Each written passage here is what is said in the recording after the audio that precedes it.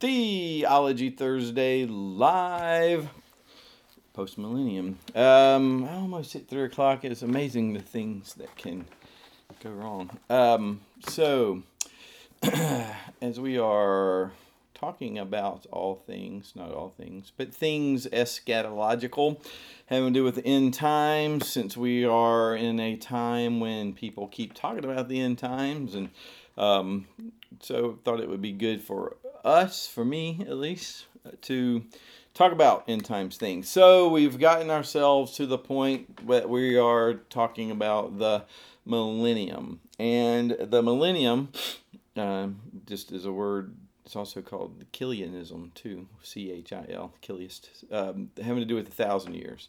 So in the book of Revelation, it talks about 1,000-year reign of Christ. And we have to do something with that. What is it? So, move my keys off my Bible. There are three main schools of interpretation as far as what is going to happen as far as this 1,000-year reign of Christ. Now, it's in the book of Revelation. It is a number. Every number in the book of Revelation is symbolic. Some people don't take that number 1,000 as symbolic. I know I'll get done by then for sure. Stan said, "Don't forget 357." So 1,000 years. So 1,000-year reign of Christ. We're going to do it. There's three main schools of thought as far as what does the 1,000-year reign of Christ have to do with church. So let's look at it.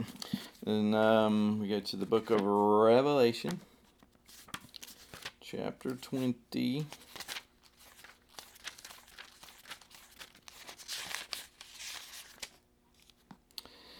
Verse 1. Then I saw an angel coming down from heaven, holding in his hand the key to the bottomless pit, and a great chain. And he seized the dragon, that ancient serpent, who is the devil and Satan, and bound him for 1,000 years, and threw him in the pit, and shut it, and sealed it over him, so that he might not deceive the nations any longer until the 1,000 years were ended. After that, he must be released for a little while. Then I saw thrones, and seated on them were those to whom the authority to judge was committed. Also I saw the souls of those who had been beheaded for the testimony of Jesus and for the word of God, and those who had not worshipped the beast or its image, and had not received its mark on their foreheads or their hands. They came to life and reigned with Christ for 1,000 years. Okay, so you have this 1,000-year reign of Christ. It talks about they came to life, these who had been persecuted and those who had been killed for testimony of Christ.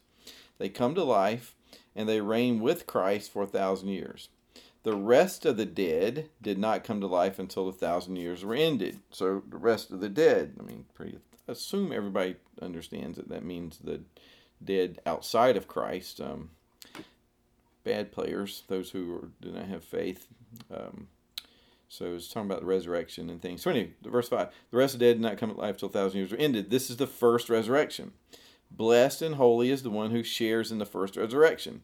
Over such the second death has no power, but they will be priests of God and of Christ, and they will reign with him for 1,000 years.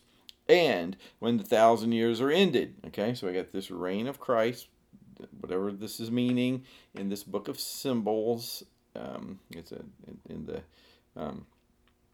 we have to figure out, and some people really do take apocalyptic literature in Revelation. Some of it they want to take symbolically, and some of it they don't. So, you kind of have to be consistent. Anyway, I get ahead of myself. So 1,000 years ended, Satan will be released from his prison and will come out to deceive the nations that are at the four corners of the earth, Gog and Magog, to gather them for battle. Their number is like the sand of the sea. Okay, so whoever they are, there are a lot of people. And they marched up over the broad plain of the earth and surrounded the camp of the saints and the beloved city, but fire came from heaven and consumed them. So not much of a battle. And the devil who had deceived them was thrown into a lake of fire and sulfur, where the beast and the false prophet were, and they will be tormented day and night forever. And then you have the great white throne judgment of all people. So the views of this are, and it's not hard. There's three main ones: pre, post. Okay, pre-millennial, something's going to happen before the millennium.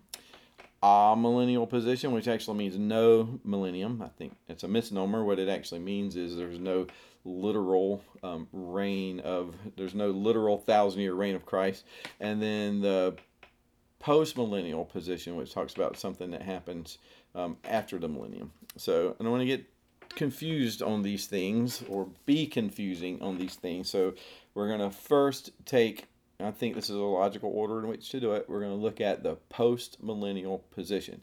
Next week, we'll look at premillennialism. And I hope I can do that in one short video, but that's where we're going to get into where does all this dispensational stuff come in.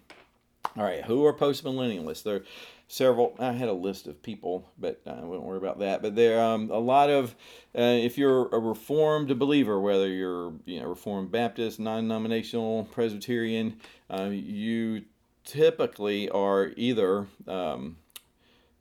post-mill or a-mill. There are some pre-mill guys, but you have to have certain things that you understand about that before you can get into that sort of thing. So the main thing of postmillennialism is this 1,000-year reign of Christ. That is a literal amount of time, and it would be different. Postmillennialists would say maybe it is a figurative number. Okay, so they'll go along with that and say maybe it's not necessarily 1,000 years, but it's a long period of time.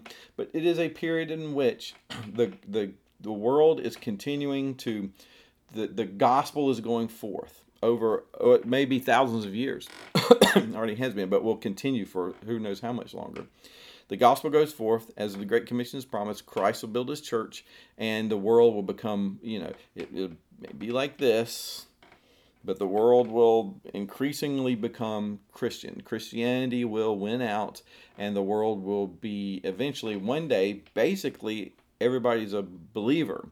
Now, because Satan is let loose after a while, and they also, postmillennialists, would believe in the assurance of salvation, there will be a lot of people who are apparently not believers during this time, but they are so surrounded by believers that they just sort of, they go along to get along, and they're like, okay, whatever, but they're kind of carnal Christians, like what we would call them. They're not truly saved, but culturally, if there's a time when the church is believers and Christ are ruling, then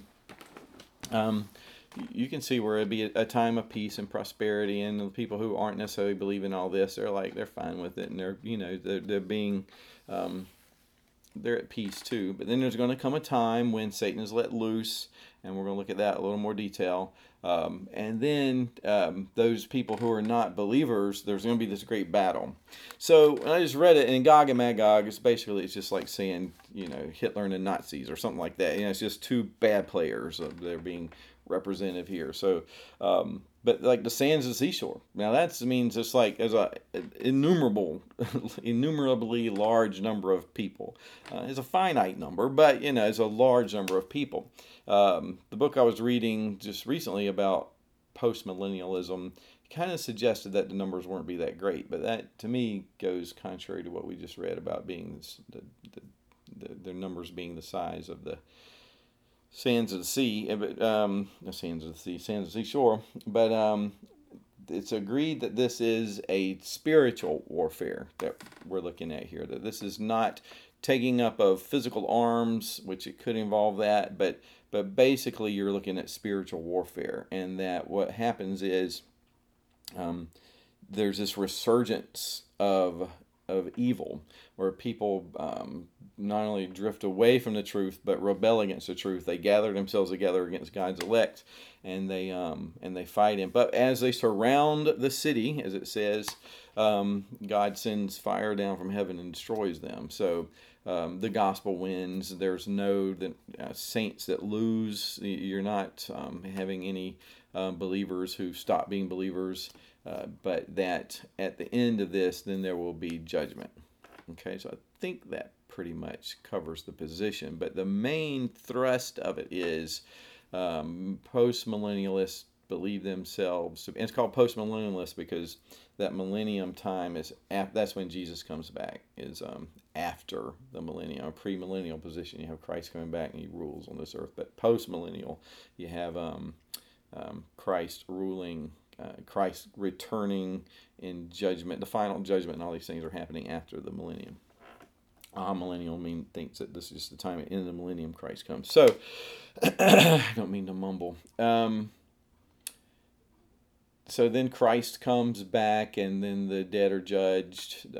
Satan and death, all this is ended. They're cast into the lake of fire, the great white throne judgment, and all these things that occur. Now, what you will see in all three of these positions, except for the pre-mill position, when they get into dispensationalism, they have a different plan for Israel and stuff. So that's where it gets a little shaky with dispensationalism. There's historic. there's a group called Historic Pre-Mill, which they're not dispensational, but they believe that the millennial reign of Christ will be a physical reign of Jesus in Jerusalem. So he comes back and he physically reigns, and then at the end of this reign, Satan is let loose.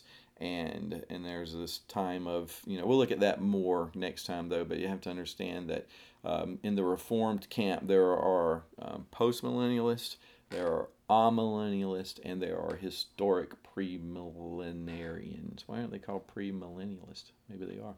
So, but dispensational theology is not sanctioned within Reformed theology, okay? And there's reasons for that, and we'll look at some of that. So just let me hit my notes real quick so make sure I've covered all this stuff. Premillennialism. All right, before I do that, I know my brain goes all over the place. Why does it matter? My wife is always pretty good because I'll get all into this stuff, and I'm going to preach my study rather than the results, and all these things can be interesting, and they can be great lectures and classes you can learn. But what's the sermon? The sermon is teach me what the Word of God says, tell me what the Holy Spirit intended in that writing for the original reading audience, and then for she like that, and for us. Okay, so nothing in Scripture should be there just for mere information. We should be able to internalize the information, put it to use. It should be incarnative. It should make Jesus.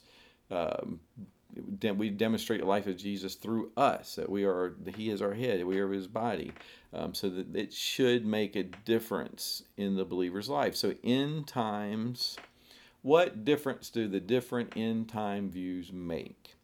And I think, personally, we make much more of it than is necessary. However, it is an important issue that God has explained in several places, and we have to be careful, because what we'll do is we'll have in our mind, this is the way it's going to work, and then we fit everything into our theology. That's called eisegesis, where you read into the Bible the things that you want to see. Exegesis is where you bring out of the Bible the things that are there, and that's difficult to do because we all have presuppositions, and presuppositions are good. I mean, you have to go to the Bible sunk in a presupposition, such as believing it's the Word of God or is not the Word of God. You're going to it with that presupposition, but we believe about the Word of God is living and active and sharper than a two-edged sword, and it changes the believer. But you can fight that. You can be so hard-headed, and you can resist the Spirit in lots of ways, in sinful ways, and sometimes God turns us over to that, and sometimes he will discipline us for us, and I think what we're seeing today in this world is an awful lot of discipline. But these things are important, and here's the reason post-millennialists believe there. Well, the reason it's important is because it affects our psychology as far as what we're doing. If Stan knows about this, Stan's bad about coaching a football team that he is convinced has no chance of winning. I mean, it's been years, you guys. I don't know if you've been on any of his teams. He's not talking about your team. But every now and then, he'll be coaching some team, and he's like, there's no way we're going to win. And I'm like, don't do that. Don't do that. But, he's a good coach. He knows what he's talking about. He certainly doesn't tell his team that. I don't think so. And then he goes forth and he does the best he can. And he doesn't play a game thinking that we're going to lose. There's no use trying. He gives it his best because he wants to give it his best. So what a post-millennialist person says is we're going to win. The gospel wins. You need to play like the gospel wins. You need to not retreat. You need to share the gospel louder when it's hard times. You need to make sure you have that Bible. You're meeting together. You're doing the church work, the Great Commission. And they have reasons that they say that this is, here's some verses they use. John 31:34, for they shall know me from the least of them to the greatest of them. Talking about in the new covenant. So they're saying there's going to be a day when everybody's going to know me. Odd sound. Malachi 1:11, from the rising of the sun even to the going down of the same, my name shall be great among the Gentiles. 1 John 2:2, he gave himself a perpetuation for sins, not ours only, but for the whole world. John 3:16, God loved the world. John 8:12, I am the light of the world. 1 John 4:14, Jesus takes away the sins of the whole world. So they take those whole world passages and they'll say, well, yeah, obviously we're not universalist, which is what kind of I think you end up being. I'm an amillennialist, so if I've seen bias against this, that's why. I don't think whole world right here means every single person in the world, and so, but I do think as I shouldn't have shared what I am. I believe that we will, that the wheat and the tares grow together, that there will be a growth of the kingdom, that God has promised things. But what the postmillennialist does, he uses these verses to say, no, what this is talking about is in the future, as the gospel goes forth, the world will be converted. But they don't believe every single person in the world will actually be converted either. Matthew 13:33, the kingdom of heaven is like leaven, which a woman took and hid in 3 measures of meal, till it was all leaven. So in other words, it gets in there and the whole thing is leaven. So you mix it. And so that's what the gospel is, because the kingdom of heaven is like this. And I think we would all agree with that, but it doesn't make the lump doesn't turn into leaven. It grows, the leaven grows, but it's in amongst that. So, we are the light of the world. We are salt of the earth. We are to make a difference in this world. We are to provide this world with light. We are to provide this world with salt. We are to be able to stand up for biblical truth, as God has revealed in His Word, and proclaim to the people of God what God would have for us to hear. And so, we're all agreed that the gospel is to be preached, but for the premillennialist, depending on how you do what you do with all these things, especially the dispensational premillennialist, it just sounds such a hard thing to say. It's sort of a defeatist thing, The world's going to get worse and worse and worse and worse and worse until finally the tribulation, and you give you're sharing the gospel as a witness to the world, not necessarily because the world's going to be converted. And then the amillennialist position is that it will grow. It could possibly be a tremendous growth all over the world of Christianity. It would make sense if it was, but the people who were promoting postmillennialism earlier, and this is from James Bettner's book. It was printed in 1958, and I was reading one of his things, and he's a postmillennialist, and he was saying that the world's going to get better and better and better. And in 1958, he was writing this, and he says, and we see it. And so, what do we see around us to make us think that the world is getting better and better? And this is what he put in 1958. One, there's more wealth and less poverty. Okay, but I think we've seen today that wealth can be a soft curse. Wealth is not necessarily a blessing on people. Things that can be blessings end up turning into curses if you worship the gift rather than the giver. Two, the U.S. spent more on foreign aid than it ever had. So in 1958, he saw, look at this, we're spending all this money to help other countries. This is a good thing. Well, you see how forces of evil can use that in manipulative political ways. 3, more wealth consecrated for the service of the church than ever before. And so he sees this as a great thing. There's more wealth consecrated for the use of the church. More people are giving more money to the church than they ever have in the history of the world. It's like, okay, that's kind of changing now. And even if it is not changing, it's being in the service of itself rather than necessarily the service of the growth of the kingdom and of Christians around the world. 4, Bible published in many languages and distributed, and that's something there now. That's in the and you know about the smartphones, and you can or the little SIM cards. You can take these things out places, and even people don't have electricity. You can wind up one of those radios. You can listen to the Word of God being read in their language. One of the work of Wycliffe and Jars. They do to get missionaries out there. 5, the gospel is broadcast by radio all over the world. You know, how much more so with the internet today. 6, the number of theological seminaries. It's like, okay, that's great, but look what happened to seminaries. There are very few seminaries. There's more and more today that are orthodox, that are conservative, that are actually believe the Bible and preach the Bible, but we've seen that just because you have seminaries doesn't mean that they're actually teaching the Word of God as the Word of God. And then he says thousands and thousands of churches have been established. Okay, the number of churches are growing. It's like, okay, and so he was living in a time when he saw this tremendous growth of Christianity and everything was looking good to him.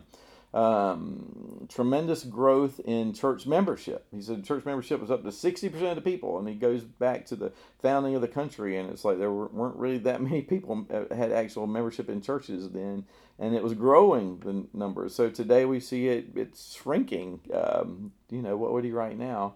And then he says, and liberalism will not grow. Sorry, liberalism will not grow because modernism has nothing positive to offer. 9, all of the false religions are dying. Christianity alone is able to grow and flourish under modern civilization, while all the others will soon disintegrate when brought under its glaring light. It becomes very clear that Christianity is the future world religion. And now he says, but it's slow. And I don't want to mock him here because, a lot of this stuff is, and I'm not denying that possibly this, the Christianity will take off, but maybe not in the vision in which he was seeing it like this. He says it's slow because Christians have not taken the Great Commission seriously. Amen. That's if the world does get worse. I don't know. Every believer can go out and share the gospel until they bleed from their eyes, and unless the Spirit is in it, it's not going to do any good. So you can't necessarily blame a lack of evangelism. But it's possible what the Spirit uses is a lack of evangelism, and what I see today is a lack of evangelistic zeal. Yeah, I know, you're in 1958 and you're all excited. So Amy said, well, that got it wrong. 1,000 years is symbolic, and it's okay. So another little post there. So so in the spiritual warfare with the saints, it's a spiritual warfare. It'll be demonstrated at the end how evil is. That's why Satan is let loose for a while. And then after the millennium, you have the final resurrection and the judgment takes place. Let's see, a couple of notes here. The kingdom of God is now being extended in the world through preaching of the gospel and the saving work of the Holy Spirit. And the world will eventually be Christianized, and the return of Christ will happen at the close of the long period of righteousness and peace called the millennium. So, amen, it would be awesome if we had a long period of righteousness and peace, because it's not what we see right now, but God is in control of these things. But I think, so what are we going to do as believers? So what, as Amy would say, so why do we care about all this end time stuff? Well, because it's what do you do with it? And I think what a large section of the church does with this is to batten the hatches. What's GT? Oh, gotta go. Bye. There's like, look how bad everything's getting. Oh my goodness, everything's, and I don't mean to mock people. I really am not. But in the way of exaggerating and caricaturizing the position, let me just do it for a second. Look how awful it is getting. God's coming back soon. Look how. Look around. Look at violence. Things that God has said is bad, people are calling good. Things that God calls good, people are calling bad. Mocking God, lovers of self. You go through the list, the Ten Commandments, the whole thing. And then the worse it gets, and the more stress we're put under. I mean, we're not in a war, physical war, like a lot of people were, where you had death and dying and all these things.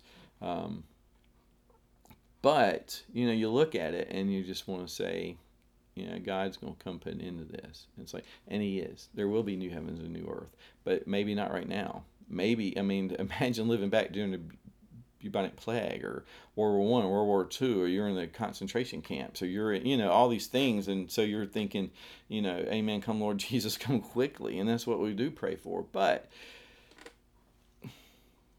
the war is not over, and it may not be over for a very long time.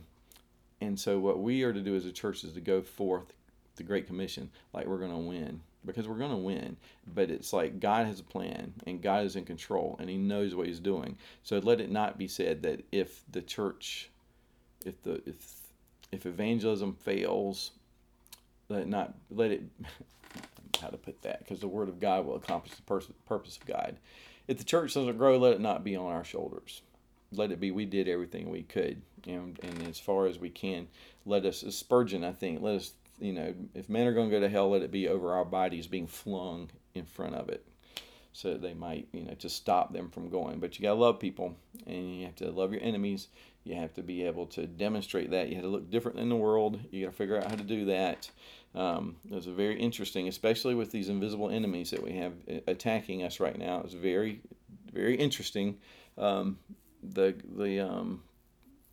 COVID-19, the virus, it's like you can't see it. It's invisible, and yet we're supposed to stay inside. Somebody might have it, but you don't know who has it. And then you got the racism thing. It's like it's invisible. You can't see it. You don't know who has it, but it might manifest itself. You don't know. I mean, it's all invisible stuff, And so it's like, what are we supposed to do? And these are powers. It's like, I'm not saying that a virus is a spiritual power, or that racism is a spiritual power, although that's a demonic thing. But you can't see it. It's these unseen things that really get us. We're afraid of the dark. We hear things that go bump in the night. There's a great, what's that TV show? There's what's the other one? Not Outer Limits. It's the, Twilight Zone. It's the Twilight Zone. They had a great episode where it's like this. They see this. This is 1950s when Bettner was writing. See this alien spaceship lands in a distance or something. They think it is, and everybody's like. And then they get this impression that they've been invaded, and that there is an alien amongst them. That one of the people in the neighborhood that have been living there forever is an alien actually. And they start going, who could it be? And who could it be? And then they see the lights flicking on this one house, and they go running over there. So what's going on with the lights in your house? Like, oh no, you're signaling. No, I'm not. And then somebody else, and they run over this guy, and they run over that guy, and everybody's looking for who the alien is, and they're destroying each other because they're all thinking somebody's the enemy, and you can't see it. They look just like us, but we're going to get them, and they go from one person to another, and it just ends where this whole neighborhood is just chaotically being destroyed. And then at the last scene, it cuts to the aliens. There were aliens, and they're in their little spaceship, and they're observing all this on their cameras, and they're like, see how, I need to watch it and learn to see what the line is, but it's like, see how easily manipulated they are when they have fear of the unknown. It's just like, they were the ones flipping the light switches and doing these other little things just to try to manipulate them. And, demonic forces do that, and you don't know who the racist is. You don't know who has the virus. You don't know what's in people's hearts. You don't know what's in people's hearts. The human heart is deceitfully wicked. We all share that, and that's why we need the gospel, and that's why we need the love of Christ. That's why we're called to love one another, give grace to one another, to admonish one another, to encourage one another, to stay firm in the faith, to keep your feet planted firmly on the rock of Christ Jesus. And all these things, don't impute motive to people. Don't impute motive to people. It's in our confessional standards. Why do people do the things they do?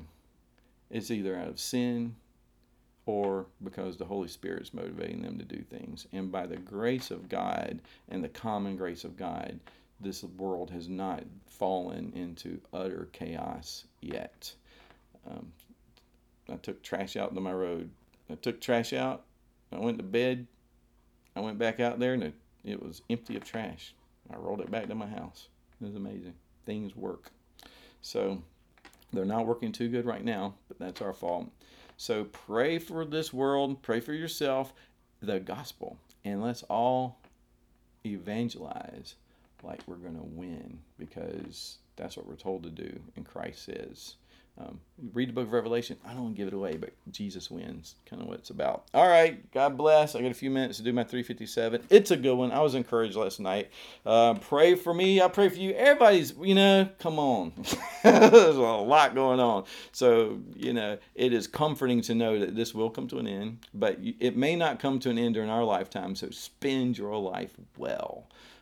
Make sure you hear, well done, good, faithful servant. Get it in the Word. Get in a good church that believes the Bible, preaches the Word, and stay in it. And if you get a problem with it or anybody in it, work it out. And if you can't work it out, then love them, and by the grace of God, find a church where you can do it. But we need to be strong as a church. We're the last hope.